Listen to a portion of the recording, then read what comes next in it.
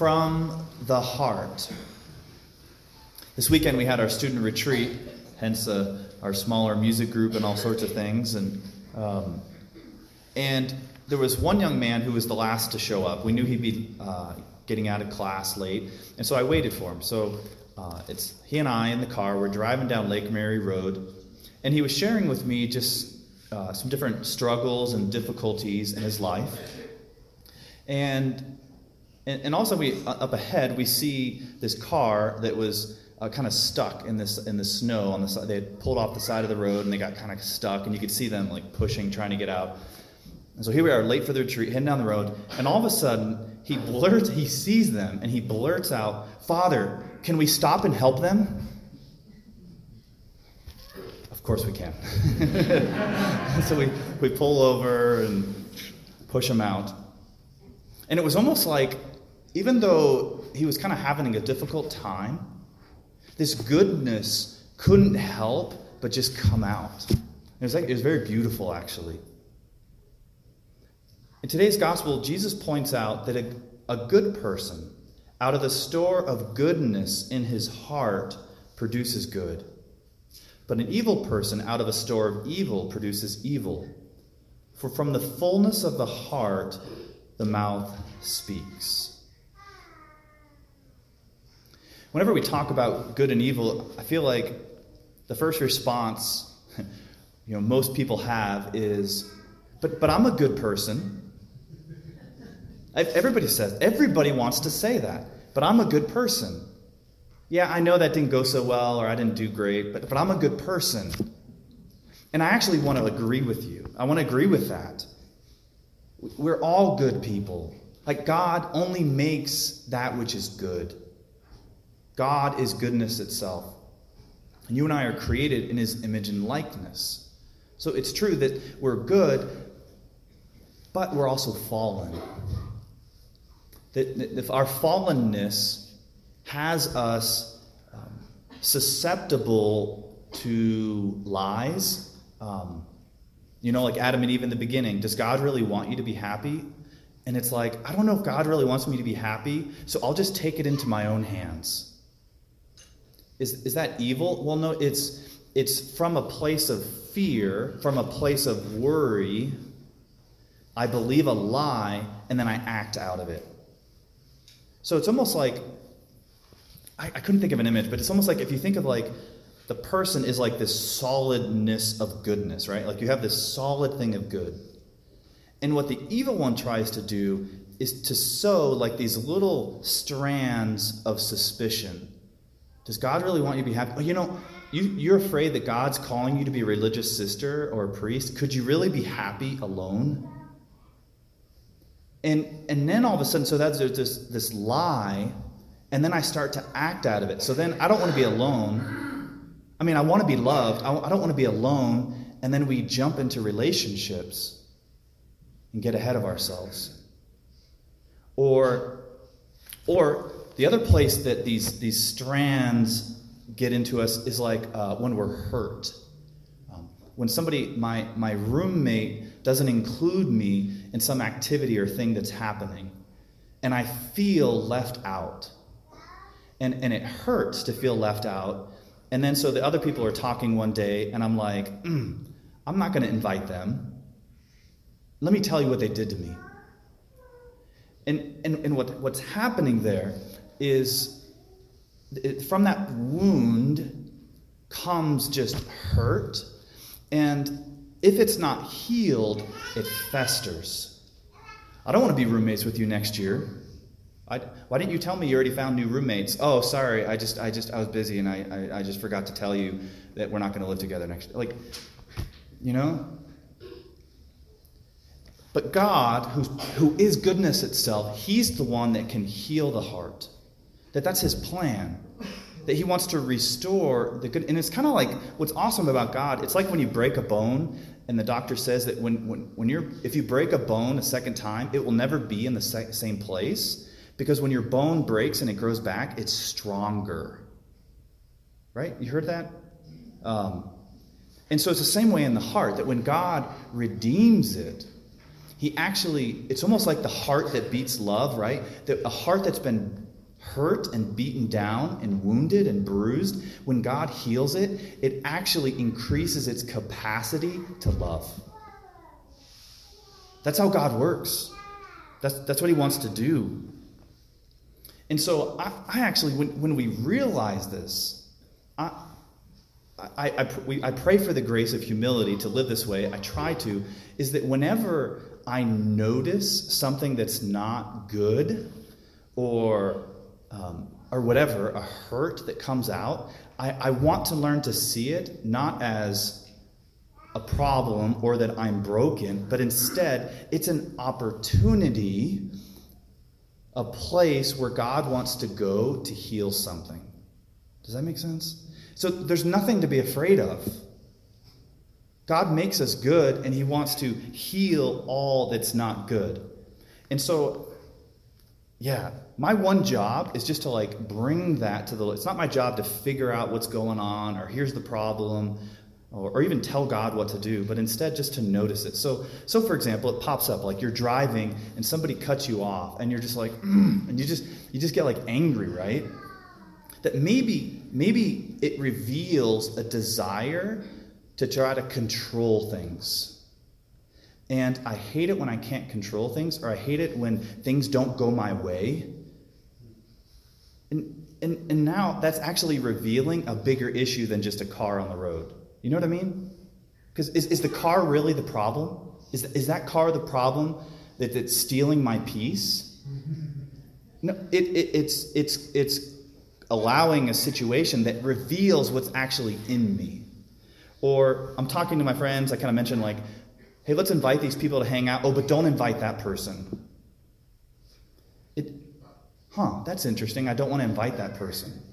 Or that person's mad at that person. Do they realize that there must be some hurt there? So it actually reveals something, and now I can do something about it. Well, do I just forget about it? Do I just forgive him and move on? No, I bring my hurt to the one who's good, to the one who heals. Or we find ourselves saying, I know I want to pray, but I haven't really been praying. Why don't you pray? Well, I don't pray because nothing happens. God never speaks to me. Well, it's kind of revealing that I'm feeling disconnected from God. I don't feel listened to by God. Ouch. What an important thing to bring to God to talk to him about. Because if I don't do that, if I don't go there and shine the light of the Lord on it, well, it's just going to fester. It's just going to get worse. It's going to get infected. But if I can bring it to the Lord, then he's the one that can heal it. So that's kind of, yeah. So once you become aware of it, it actually becomes an opportunity. You start to notice it everywhere. Family reunions coming up, and they're like, oh, I don't want to talk to that family member. I don't want to talk to that family member. That's interesting. I don't want to talk to them. What's going on there? Did they hurt me? How do I feel when I'm around them? Well, they're always so condescending and they talk down to me and they don't listen to me. Okay, so I'm not feeling listened to. What an important, beautiful thing to bring to the Lord. Do you see how that works? I don't need to be intimidated by anything. And you start to notice this everywhere. I don't know. It happens in small ways, but it can also get big outside of us. A very political issue is we need to stop all those illegals at the border. Which is very different than saying, Father, can we stop and help them? What does this person need? What are they fleeing from? What are they looking for? How can we find solutions? That this person's not a threat from the outside, but when I have a storehouse of goodness from the inside, I desire goodness for everybody. But if I'm feeling threatened and I'm having to fight for my happiness and my peace, then I feel like every person out there becomes a threat to that. Because the truth is, God is goodness. And so when this young man spoke up, I really felt like, wow, God is here. God is speaking through him. And so the problem is never out there. The problem is right here. Why do you notice the splinter in your brother's eye, but do not perceive the wooden beam in your own? The truth is, I know, Father Matt Lowry, I know that I am a weak, broken man. The problem is I don't know where or how. I know that I'm not a saint. The problem is I don't know where I lack things. And so when these things come up and it's brought to my attention, it's like, okay, Lord, apparently that's where you want to go. Let's go there. Because I want more of your goodness. Anywhere that I'd lack peace in my life, I want your peace. There's a girl recently that came to talk to me, and she shared with me, she's like, Father, I just feel really hurt because I'm always there for my friends. Like, they have all these problems, they've been going through all this drama, and I listen to them. But you know what? Nobody's ever there to listen to me. Nobody ever asks me if I want to hang out. And she is sharing with me all these things. It feels like they don't care. Now, where's the problem? Is the problem out there with those friends that don't reach out? No, actually, the hurt is actually right here. That she's the one who's hurt. She's the one that's feeling this way. The problem's not them. The problem's right here. And so I just said, tell me about that. What's that like for you? How has that affected you? And I asked her, I said, have you been able, this is where you're hurting, and now you're mad at them. I said, have you been able to bring that to the Lord? And she's like, well, no, I haven't really been praying. And my response is actually, that's totally understandable. Because if I'm feeling hurt, the last thing I want to do is look at it. Because the feeling is it's just going to get worse. I just don't like to think about that person. If I just put them out of my mind, if I just ignore them, then somehow they disappear. Really? That's not how it works. And Jesus does the opposite. Jesus wants to go to the source of pain and suffering. Why? So that he can redeem it. That's his whole mission. And so I was asking her these. I said, it makes total sense that you don't want to talk to God about it. And to be honest, for most of us, if we're not praying, most of the time, it's because when I go to pray, I think about uncomfortable stuff, and I'd rather not think about that, so I'd rather just distract myself and think about other things. When the truth of the matter is that God wants to go precisely to the uncomfortable, to the ugly, to redeem it. And so we spoke a little bit about what can we do? What can we control? What can we not control? Can you make them call you? No. And by the end, she was totally turning it around. She said, you know what, Father? The truth is, I want them to invite me, but I've never invited them. The truth is, I've never actually taken this hurt to God, and I realize that that's what I've been avoiding. I've been avoiding what I need to do, but I pray for the grace to go and do what I need to do.